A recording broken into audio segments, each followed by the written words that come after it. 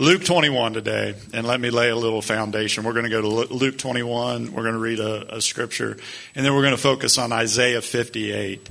And seeking the Lord this last week after Easter. After Easter, I'm always seeking the Lord on what to teach and preach, of course, but especially after Easter, because I'm like, Lord, everybody got touched last week. There's many that got saved, many got touched mightily by the Holy Spirit and the Lord.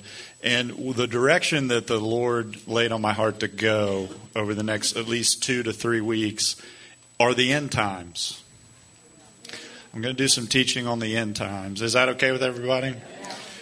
Because I said it last week and I'll say it again. I think the church is answering questions that nobody is asking.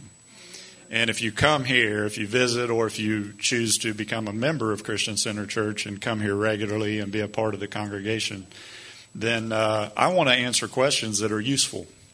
I want to, and how many look around at the world and I don't know if an entire culture can become demonized. Come on, does anybody watch the news? Yes. Does anybody keep track? And I don't, to be honest with you. I do not have TV like traditional, just turn on cable TV. I haven't in over 5 years, and that's just simply because I didn't want to pay for it. Come on, somebody. Well, I paid for the poison. That's what I said, because it is. But when you look around, and I keep my finger on the pulse of what is going on in the world, because when I see China and Russia standing on a stage shaking hands, my spiritual antenna go up. And yours should too. Yes. And because we serve a living God. Yes. And by serving a living God, it means He knows the beginning from the end and the end from the beginning. Yes. He, in His Word, over 2,000, 3,000 years ago, said what would happen in the end times. And today, as I lay the foundation, because I want to give you hope. Everybody say hope. Because when you study the end times, a lot of times we get focused on the scarier parts of the end times, or the parts we can really understand in a very just common sense, just lay it out way.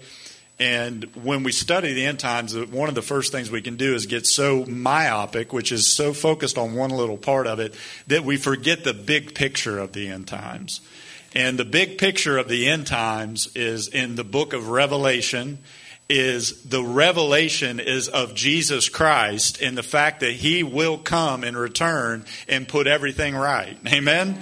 So it's not a revelation of evil and those type of things in the enemy. It is a revelation of Jesus. So today, as I teach this, I want to fill you with hope. Everybody say hope. Because we have a hope and a future. No matter how dark the world is getting around us, I want to teach you today that we can still have hope in the midst of the difficulty, in the midst of the battle, or in the midst of everything that we see going on around us. And of course, as I mentioned, nations like China and Russia, it's right there in the book of Revelation. There would be a king from the east, there would be the Rus. It was literally talking about the world's stage is being set for the return of Jesus Christ. Now, you may be sitting there and say, well, wow, that's not very hopeful. I've got plans. I want to get married, and I want to have kids, and I want to, finally get that promotion at work, and I want all those kind of things. And understand as I teach on this in the next few weeks, because next week my title is Here Comes the Bride. We're going to look at the bridal paradigm of the end times. But today in Isaiah 58, in Luke 21 and Isaiah 58 that we're going to look at, I just want to lay a little foundation, because I'm not one that looks at the world around us and gets down. I am one who looks at the world around us and looks up to Him, understanding that God is going to take care of His people. Can I get an amen this morning? The stage is being set, and the headlines that we continually see. But can I tell you that the main headline that I want you to grab a hold of is the headline that we celebrated last Sunday with a room full of people. And the headline is that God redeemed us on the cross. God came and rescued us through the cross. So as we delve into the topic of the end times and all the absolute craziness going on in this world, I want to give you a few truths from Luke 21 and Isaiah 58. because tackling this subject can make you feel uncertain. I know I've studied the end times before, and I kind of step back and walk away with more uncertainty than I have certainty. And God does not want to fill his people with uncertainty in this season, because I came to tell you this morning, we have a sovereign God. Our God is sovereign, and if you ever watch a chess player play chess, and I'm not a good chess player, my son actually really enjoys chess. Amazingly enough, he had one of the little chess guys he was in a class with when he was a freshman in high school sit down with him and teach him how to play. And we were talking about that recently, and he said, Dad, when you're watching a chess match and it's somebody really good, a move that they make may seem like it's not going to pay off, but when you see the move 7 or 8 moves further, the genius of the move becomes evident. And that is the same way that we look at the cross of Jesus Christ that we celebrated last week, because how many understand what looked like defeat was victory? What looked like him going into the ground was defeat, and he came up 3 days later. Because my point is, as we study the end times, God is a God that can bring light out of darkness, and he can bring healing out of suffering. He can bring goodness out of what we see as negative. Amen? Because God is sovereign. Look at Luke 21. We're going to look at verse 27 and 28. And of course, this context of that whole chapter is of the end times, of the destruction of Jerusalem in 70 AD. And then Jesus is intermingling in there and talking about him coming back and his return. And how many understand Jesus is going to come back? We're going to look at that over the next few weeks, and I believe it'll be sobering, but yet it'll be hopeful. I promise you that. Luke 21:27. At that time, they will see the Son of Man coming in a cloud with power and great glory. When these things begin to take place, stand up and lift up your heads, because your redemption is drawing near. Heavenly Father, as always, as we study your word and open your holy scripture, we pray today that your word would be like fire shut up in our bones. Lord, your word would bring a washing of the water of the word today. That your word would bring hope and victory to the people of God. Because, Lord, we'll say it right off the bat, as we look around at this world, we can tend to get downcast and we can tend to focus on the evil. But today, Lord, we want to lift our eyes and we want to focus on you, because, Lord, we believe our redemption is drawing near. Anything said of me, Lord, let it fall by the wayside. But whatever said under the unction and under the Holy Spirit, I pray it would go into the hearts of these precious people as we look into your word and are challenged and changed by it today. Lord, we pray you would change our hearts. We pray you would speak to us in Jesus' name. And all God's people said, Amen. So when you look at the cross, as we talked about last week, when you look at the cross, we can have the luxury of looking back at it and understand everything was falling into God's plan and God's place. And by way of just a little more foundation of what kind of put me on this path is I was pondering the fact that Jesus was crucified at Passover.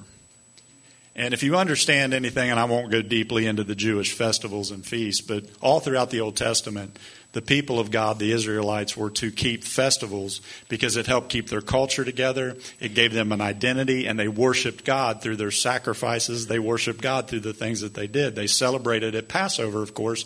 They are celebrating the Passover lamb, and in particular, they are celebrating the fact that God rescued them and brought them out of Egypt and into the Promised Land. Now, as I was pondering this the week before Easter, what I was pondering was, Lord, you're sovereign. You chose the exact time that Jesus, your son, was to be born, when he was going to sacrifice his life. Nobody killed Jesus. Jesus laid down his life. Amen? You understand that. It was for the atonement for our sins. But there's another festival that they celebrate in the fall called Yom Kippur. And Yom Kippur was when they would literally sacrifice for the atonement. So as I began to seek the Lord, I began to ask and say, Lord, why didn't he go to the cross on Yom Kippur and not on the Passover? And I think there's something there for the end times, because if God says he knows the beginning from the end, if he has set every season, every place, every person in the place that they're to be, it's an understanding that we can study, because the headline of the cross isn't just the atonement. That's one headline. But the headline of the cross is the deliverance of God for his people. And as we study the end times, there's some sure things that I want to encourage your heart with before we get into Isaiah 58. There are some sure things that I want to encourage you with today, because God is a delivering God. God is a God that if we see anything in the end times, he is going to take care of his people. Now, if you're here this morning and you say, I'm not sure I'm on the winning side, you have an opportunity to come onto the winning side, because the world may look like it's going down, down, down, and we're all going down with it. But can I tell you, arise, shine, for our light has come and the glory of God has risen upon the people of God. And listen, you're not looking at a pastor that gets down when we talk about the end times. I get excited because the church was born for such a time as this. But here's the deal. We have to step up. We have to shake off apathy. We have to shake off some things of this world and focus solely on him and not keep our heads down, but lift our heads. Number one this morning, here's some things I'm sure of. Number one, I'm sure that God will not forsake his people. Amen? God has not turned a deaf ear to the cries of his people. We could feel that way. If nothing else that we have done at this church, and by the way, 6:30 tomorrow night, we pray every Monday night. And listen, we intercede, we cry out for our community, we cry out for our teens, we cry out for this church, we cry out for your families, we cry out to God, and we worship and we pray and we intercede. Because if you're going to choose a church, don't go to a church that doesn't pray, go to a church that does. Come on, somebody. Listen, a praying church is a powerless church. So we focus a lot on prayer. We pray on Sunday mornings, remind you of that. Every Sunday morning we gather. And somebody else leads it, but they gather and we pray and we intercede for you. But what we can do, what maybe you can do, is the same thing I've done at times, is when I'm praying for a situation or I'm praying for one of my kids, I get discouraged because things seem to get worse instead of better. Is anybody following me this morning? And the first thing I felt like the Holy Spirit spoke to me as I was preparing this sermon, and we'll do a series over the next 2 to 3 weeks, probably for sure 3, maybe 4. But I'm kind of lining up the different topics. I feel like that. But I began to lament. I'm like, Lord, we're praying for our schools up here. We literally go there and physically pray every Thursday night, and it's getting worse. Lord, I've been praying for our government. I've been praying for the United States of America. And then I open up my news app on Sunday morning and I see all the craziness that happened the night before, and I get discouraged. I came to tell you this morning the same thing the Holy Spirit told me. I have not turned a deaf ear to my people. That there is a remnant that God is touching and raising up. And I even got a little bit discouraged. Even seeing revival begin to break out in Kentucky and these young people. I'm not talking about revival for me and you. I'm talking about there is a generation that if God doesn't sovereignly move, we're going to lose them, church. Yeah. The evil that has been loosed. And that is a sign of the end times. Yeah. A sign of the end times is revival, and it concerns me because I'm a statistics person. And if you look at every country on the face of the earth, and you have 100-some countries or whatever the amount is, when I look at all those countries, when we talk about revival, just because it's not happening right here, right now, we think it's not happening because we're Americans, right? Well, if it's not happening in America, I guess it's not happening. My concern is that there are 17 countries in the world that Christianity is either stasis or it's declining. The United States of America is in one of those 17. Are you hearing your pastor this morning? We can't look around at the condition of the world and do anything but look inwardly at the condition of the church. Condition of our families, conditions of our homes. But I want to encourage you of this. God has encouraged my heart. You see, there have been more people come to God through Christ in the last 50 years than the previous years since Jesus died on the cross. That's the truth of the age we're living in. Revival is happening, but my discouragement is looking around and saying, Lord, how long until you visit the United States? And I mentioned the revival that began to break out a couple months ago, and I've been seeking the Lord about that because I'm like, Lord, and what I felt like the Holy Spirit showed me is the Lord was like, I am causing hunger to be generated in my people. Yes. And God, He moves and then He steps back and He wants to see, are we going to continue to pursue Him? And church, we are in such desperate times and entering into such a season that really a lot hangs in the balance that is going to be decided by the church either becoming a church that prays and is on fire for Him and pursues Him like never before, or the church is going to grow colder and colder and colder. But I can't control you and you can't control me, but I will say as for this church, we will serve the Lord. As for this church, we are going to believe that God has not forsaken His church because He said He will never leave us nor forsake us. So don't get your eyes on thinking, well, God's just taking His hand off. God wants to see the response of His people. Number two, this is something else I'm 100% sure of, and you can be 100% sure of from the Word of God. Everything that can be shaken will be shaken. We just have to discern where God is shining His light, and then we respond accordingly as the church. So God shines, or God shakes and shines, and our response is to see where He's shining and shaking, because God is a God who can bring light out of darkness. God is a God who can expose what is behind the curtain. So don't get fearful when God shakes. Don't get fearful when God shines. Don't get fearful when God begins to expose the works of the enemy. Amen? Yes. Because the enemy is who? He's the deceiver of not only the brethren, but of every... I mean, there is a spirit of deception that is running rampant in our society. Well, let me take it a step further. I would say beyond deception, it's delusion. The people are delusional, y'all. And I'm not up here to rant about our society. I'm here to talk to the people of God and say that everything that can be shaken is and will be shaken for the very express purpose that what remains is of God. That's the purpose of it. And while I'm deeply concerned about the state of our nation and there's many things at stake, I also have a great sense of anticipation of what God is doing.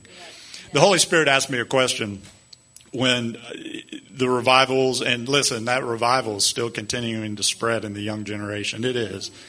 It's spreading, and they are giving their hearts to the Lord, and there's a generation that's going to arise, and they are going to take in the end time harvest of souls. And I began to look at that, and I began to just think about it, and I felt like the Holy Spirit just a few weeks ago. And he asked me a question. He said, Jason, how would you have preached knowing that I was going to do that a few months ago?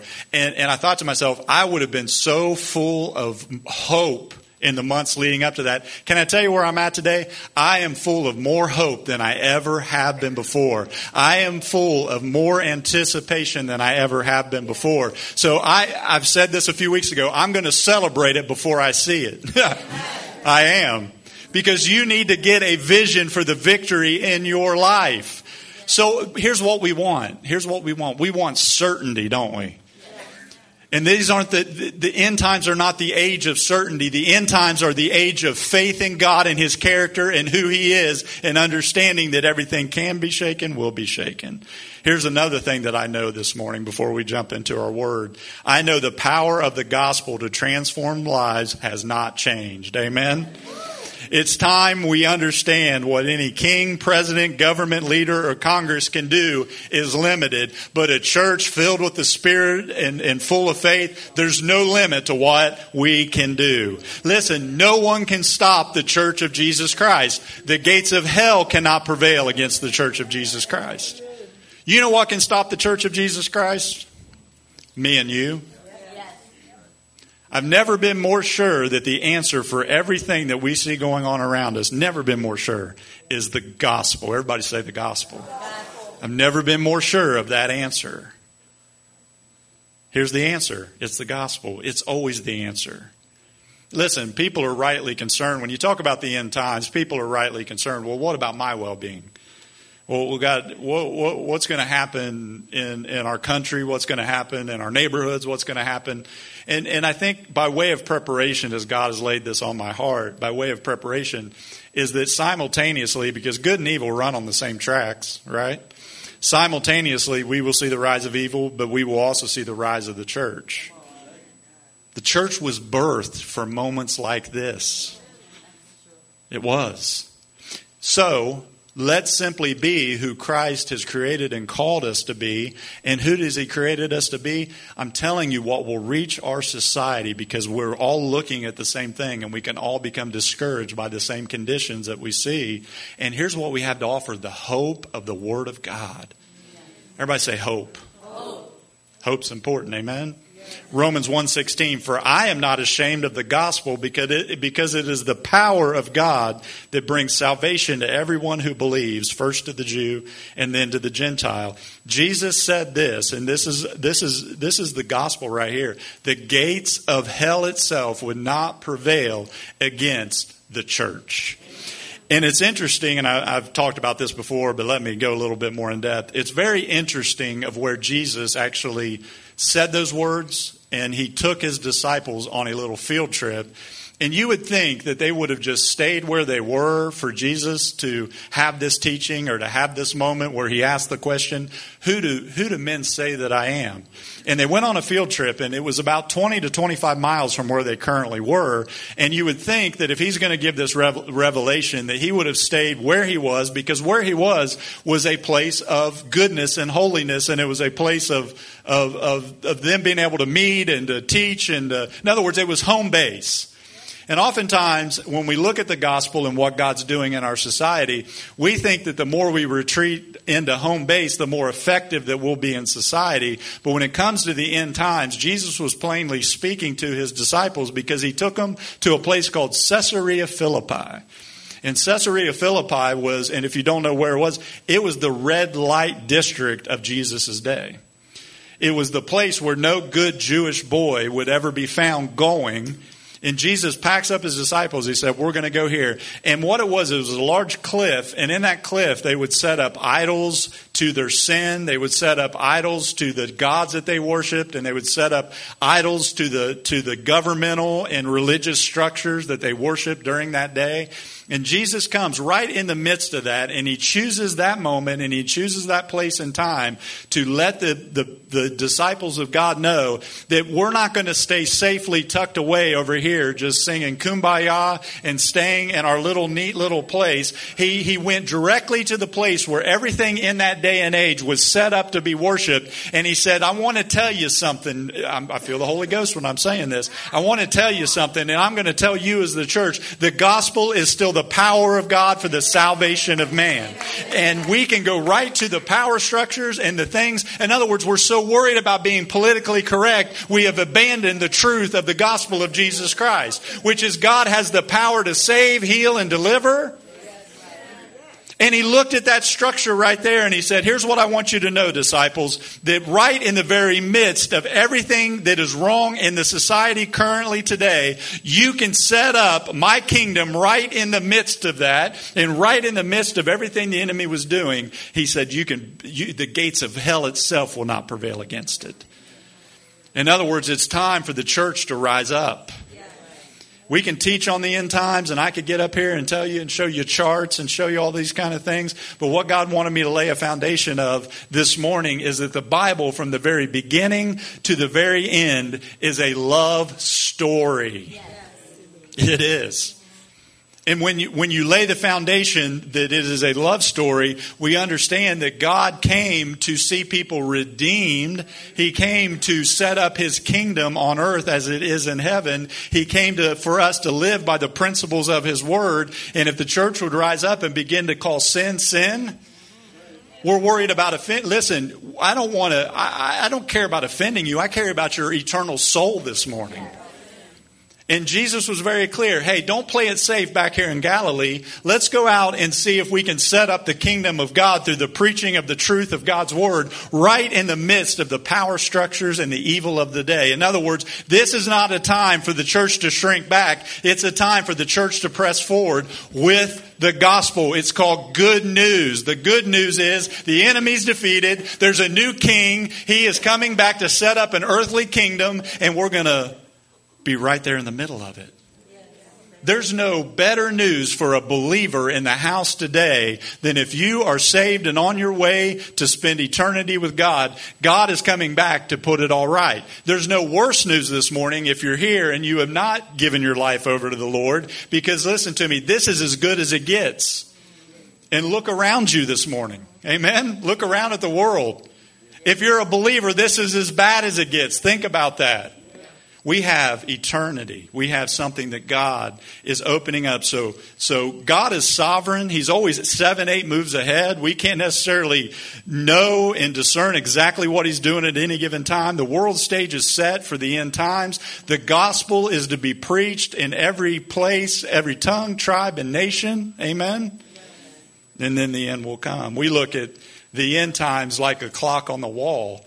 And that's not what the Bible teaches us. The end times aren't just like a clock on the wall. The end times are conditions. And one of the conditions Jesus very plainly said is His people would preach His gospel. So if you want to get Jesus to come back and set everything right, how about we all become ministers of reconciliation? How about we become ministers of hope? Because listen, the world has heard just about everything under the sun, but one thing that I believe can touch a dying world is we've gone through years, church, of fear and anxiety. And it has had such an effect not only on the people of God, it's had such an effect on the world. What if we were the people that are just beginning to speak faith instead of fear? What if we were the people that began to show people there's a different way to live and a different kingdom that you can come into, and the gates of hell itself will not prevail against it? He literally told him, listen, you'll storm the gates of hell. He was saying that the very place and places that seemed the most corrupt and evil were the very places God desired to have His kingdom built. Number 4, we need to defeat the uncertainty that the days ahead can fill us with. Everybody say uncertainty. I've been pondering the story of Exodus. As I mentioned, I just began to ponder, and this hadn't occurred to me before. It occurred to me a couple weeks ago that God chose the season and the festival of Passover that Jesus would go to the cross. And the thought came to me and thought, wow, why not Yom Kippur, when the Day of Atonement, when the lamb was slaughtered for the sins of the people? And I think there's a key there, because there's a key for us too. And this is the foundation I want to lay this morning as we get into the end times over the next few weeks. Here's the foundation. Is the Passover is literally a celebration of God delivering the people of God out of the bondage of Egypt.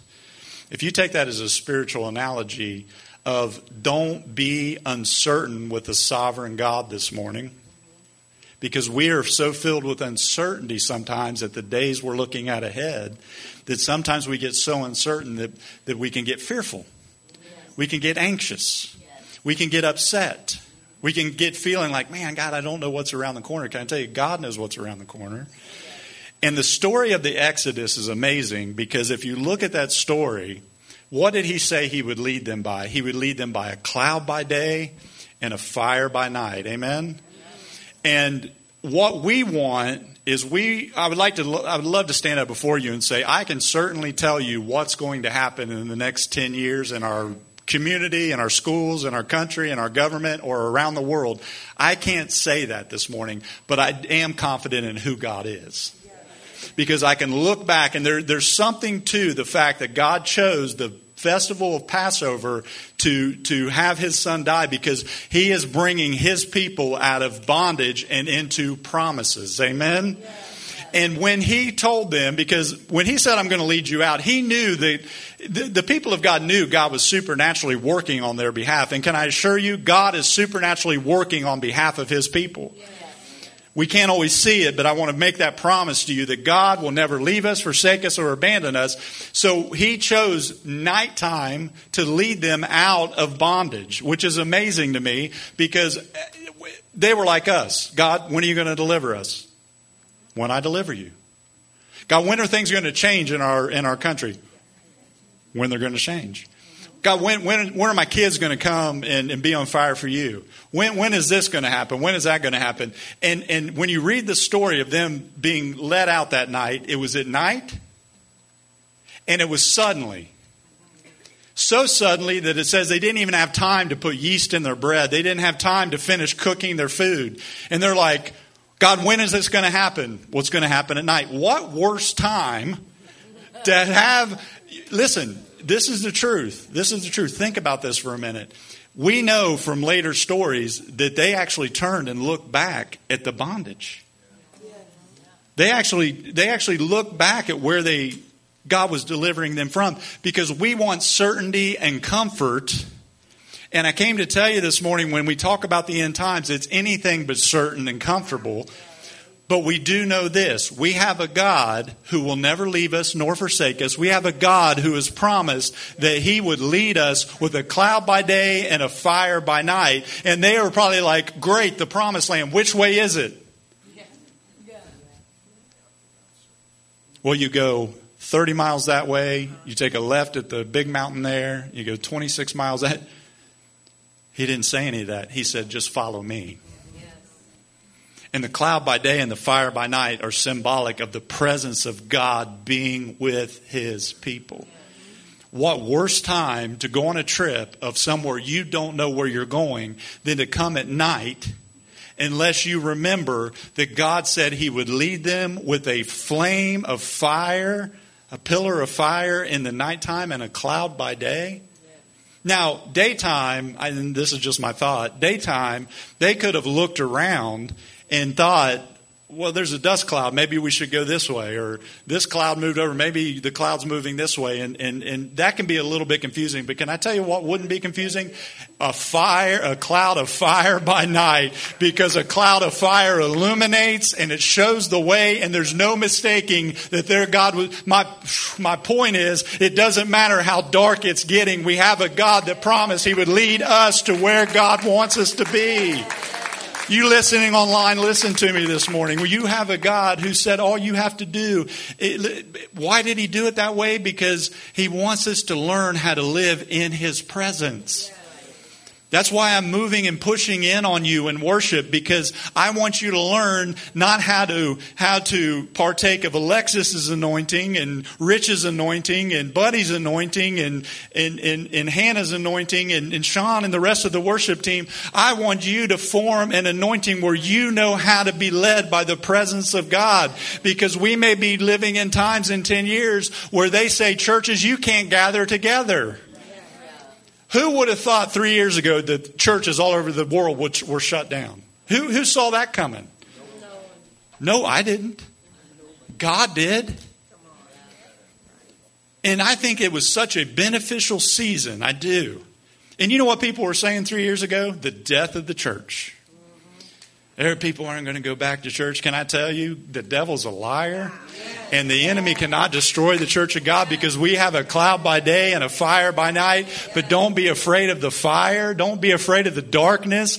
My point is so simple this morning as we get into the end times. You can focus on all the little tiny details that you forget to see the big picture. And the big picture is we win. The big picture is God chose the headline of the cross not only as atonement, but he chose the headline of the cross of deliverance for the people of God. We're crying out to God, God, put everything right. God, set everything straight. But sometimes we don't like the way he goes about it, because the people of Israel certainly couldn't have felt like real good about, it's the middle of the night. Wake me up and I don't have time to pack. I don't have time to get my stuff together and I don't know where I'm going. God usually does his best work when we don't know what he's up to. Am I right or am I right? So I want you to learn some very important things about God's nature, because it will help you have faith in the seasons ahead. And this doesn't just apply to the end times. This applies to life. Amen? Because oftentimes we're like, God, I don't think I would have chosen to go that way. but look what you did in me and the way that you took me. Look at the faith. If your faith hasn't been increased in the last 3 or 4 years, you're not doing it right. I'm being serious. My faith has grown by leaps and bounds. Because I look at a world that, yes, may be sliding that way, but I also see a God who never changes. I see a God who is going to come through continually for his people. Amen? We need to defeat the uncertainty that the reason we need to defeat that, one simple reason, is because we are people of God. We are people of faith. We are people that have seen God come through for us time and time and time again. And what I watched unfold before my eyes when we went through a little test is everybody was, I'm backing up. I mean, come on, folks. Am I right? God's going to get us to where God said he was going to bring us. Because it's him we're walking with. When we're walking with God, he doesn't give us all the answers. But I will tell you what he does give us. He gives us his presence. And he did the same for them that night when they were brought out of bondage of Egypt. And that's where the enemy wants to get each one of us. In any situation in your life right now, to feel a level of uncertainty about your future that paralyzes you and keeps you from moving forward and trusting God. There will be times that God will lead you and you can't see him. Amen? How many have experienced that? How many seasoned saints that I have in the room today that where you can't see where he's going, but I want you to know you can trust him. Turn over to Isaiah 58. You might already be there.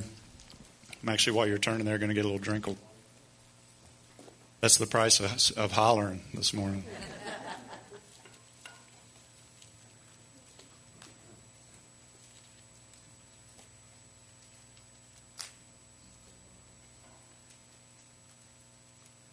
Again, lay the foundation.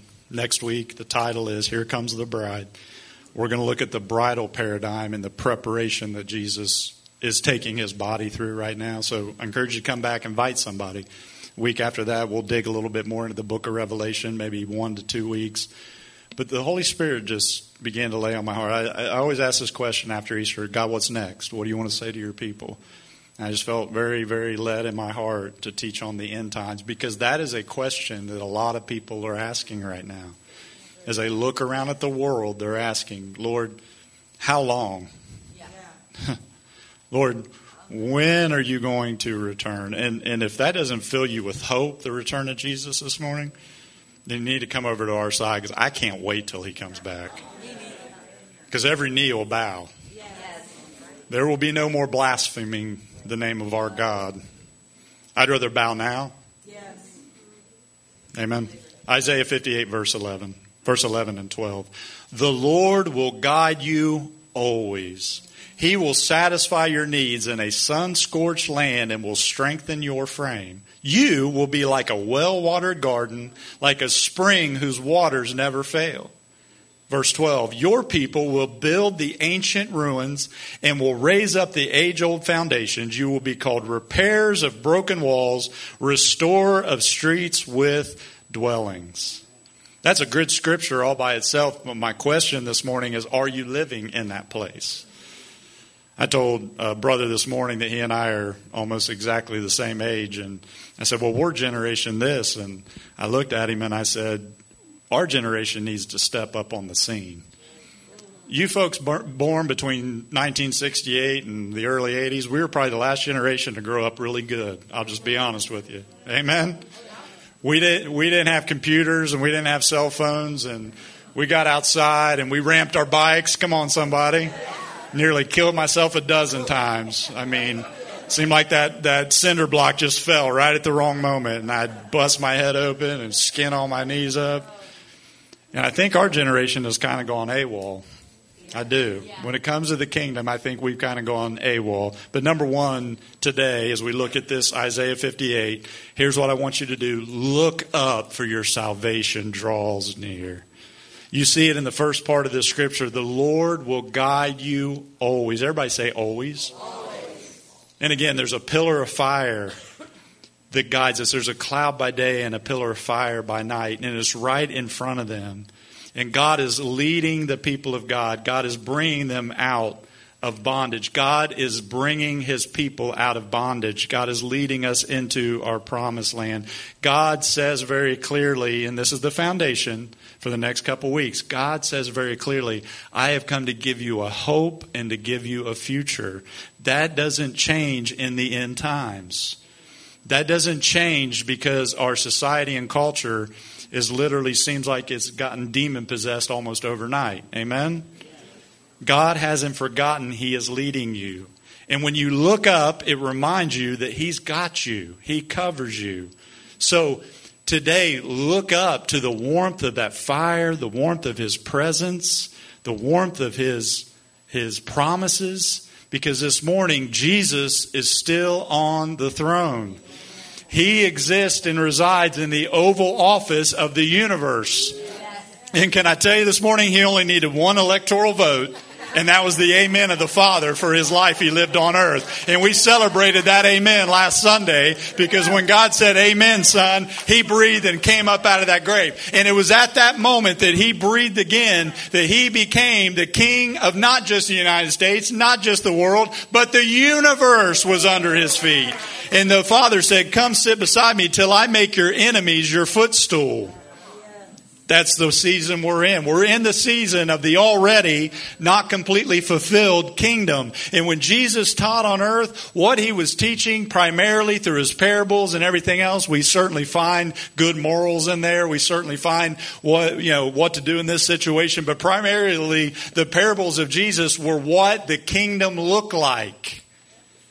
That's what he came to institute, was the kingdom of heaven. We are ambassadors of the kingdom of heaven. So we have a good news to preach that you don't have to live in sin and bondage and addiction anymore. There's a king to serve. And it's much more than just freedom from sin and forgiveness of sin. If the cross tells us anything, Jesus is the firstborn from the dead, has led us out of captivity of Egypt, and he's leading us into the promised land of the 1,000-year reign of Christ. And I'm not going to get worried about what's going on around me as much as I'm going to keep my eyes lifted to him. Amen. So not only do we look to him, but secondly, listen, look to God's provision. Everybody say provision. Because there's going to be times, it seems like the people, when they went into the wilderness, it says there was 600,000 men. They didn't count the women and children. So you're talking about millions of people wandering and being led through the wilderness. And they kind of seemingly, as I mentioned, they kind of left all the comfort behind. And because Egypt was awful, there's no question about Egypt being awful. But at least it was predictable. Church, I don't want to live a life in the end times that's predictable. I want to live a life of faith. Amen. Do you know some people would rather live in the bondage than to walk in freedom? They would rather live in comfort. Because here's the thing. At the end of the day, in the days ahead, we need to trust that God is going to provide. It says he will satisfy your needs in a sun-scorched land. That's a picture of what they were walking into when they went into the promised land. And listen, you may say, yeah, but sun-scorched land, that doesn't sound like any fun. Of course not. But can I tell you, it's in our weakness that his strength is truly made strong. It's in those times when we are a little apprehensive about what God's up to and where he's going. And don't let the need that you may face this morning or you may face in your future fool you, or let the enemy begin to speak to you about the character of God and say God doesn't care. In the passage in Exodus, they had been given so much favor. Listen, they were given so much favor when they came out of Egypt. They were given so much favor that God said, actually, you can go and plunder the Egyptians. I want to tell you, the season we're getting ready to walk into as a family, as a church, and everything else, God is getting ready to restore everything the enemy has taken from you. He is. The enemy's come and he's taken it, and you keep trusting God and trusting his character. And listen, what did it say? I will look to him. And he has to, in other words, the enemy's got to put it all back. With interest. If he's stolen the last few years of you, guess what's coming? Payment. It is because we have a good God. Number 3, look to God with eyes of faith. Everybody say faith. When we had the tendency when things are uncertain, we've been living in uncertain times. Again, every time I open my news app, I get more uncertain, not full of faith. I get kind of in my heart like, God, is this just going to be your return going to be a great rescue of the church, or is it going to be a great celebration of the church because the church will be on fire and we'll be seeing revival? And what we do, I do this unknowingly, is I step back and I see troubled waters or uncertainty ahead, and I sit back and I say, well, God, I'm going to just stay right here until I'm certain of what you're doing and where you're going. We won't be able to navigate the end times if we live like that, because that is not faith. Everybody say faith. Listen, you can't control a lot about life, but I do get to control what? My heart's condition. Amen? So look to the future with faith. Stand with me this morning. Alexis and Buddy, if you guys would come. Look to the future with faith, not fear. And you have to have a vision of victory. What do I mean by that? Church, you can get your eyes locked on the world, the flesh, and the devil. And when you do that, it will generate anxiety, and it will generate apprehension, and it will generate where you want to say, I'm not going to take steps of faith, or I'm not going to speak to that person, or I'm not going to preach the gospel to that person, or I'm going to just try to get everything I can and just wait this thing out. But the reason I say, and I said it already this morning during worship, that we have to have a vision of victory, because that is the God that we serve. Because the church has gotten ourselves to a place, and I must admit, probably myself included, we have gotten ourselves to the place where we wake up in the morning and we ask our depression, is it okay if I function today? Listen, we ask our addiction, can I be free today? We have put ourselves under the yoke of the enemy, and we're operating in fear, apprehension, and we're drawing back. When the principle of faith is you have to have a vision of victory. Because what do I mean by that? We just celebrated Easter. Here's the vision of victory. Listen to me close for just a couple more minutes. Here's the vision of victory. The Bible was very, very clear that Jesus, when he went to the cross, he was not looking forward to being whipped on his back. He was not looking forward to having a crown of thorns pushed into his head. He was not looking forward to having all of these horrible things. But it says very clearly that for the joy that was set before him, he endured the cross, despising the shame. What was the joy that was set before him? It was you and I. So he endured all that because there was something on the other side that he had a vision of. He had a vision of that victory. He had a vision of faith. And church, we wake up in the morning and we begin to say, well, I hope this happens, and I hope that happens, and I hope God comes through over here. Can I just turn that around this morning and tell you that you can't control a lot of what is going on around you? Amen? But you can control this right here on the inside. You can wake up in the morning and you can understand that God is a God who will never leave you nor forsake you. He's a God who is closer than a brother. He is a God who said that I am the God who heals you. I am the God who provides for you. I am the God who will walk with you. And you may not know where he's going and what he's up to, but when you put your faith in him, he is going to come through. That's who he is. And sometimes you just have to have that vision. Instead of waking up in the morning and letting your vision, like I have lately, get locked onto something that happened the night before, to where I say to myself, Lord, how long? That's an okay thing to ask. But what I'm allowing is I'm allowing the world to press me into its image instead of allowing myself to be filled with faith, even though things are dark, and understanding that God is going to pour out his Spirit on all flesh. He's already doing it. And I don't want to get 6, 8, 10, 12 months, a year and a half down the road like I did a few months ago and say, wow, Lord, if I'd have known you were going to begin to move like that, I would have been so much happier 6 months ago. So I told myself, I'm going to be happy now no matter the circumstance because I want to have a vision of victory. I want to be the person that says it before I see it because that is what is going to sustain us in very dark days. Because again, I don't know if an entire culture can be demon possessed, but we're almost there. And I also look at the condition, and I know that the enemy is a deceiver, but we are entering into delusional territory. And Romans chapter 1 says that God gave them over. So when things get delusional, don't even look at the enemy and ask God why God's allowing this to happen. Do you understand me? We're going to talk about these subjects the next few weeks. But for today, let me tell you what you can control. You can't control everything else. But let me just give you a few quick things here at the end that you can control. What can you control? In any season you're in life, whatever season that we happen to be, it could be 10 years before, it could be 20, it could be 200 years before Jesus comes back. But we're always to be expectant and ready. Amen? Here's what you can control. You can control your prayer and devotional life. Understand this morning where true peace, and no matter what's going on around us, comes from. True peace comes from God's presence. Number 2, you can control your worship.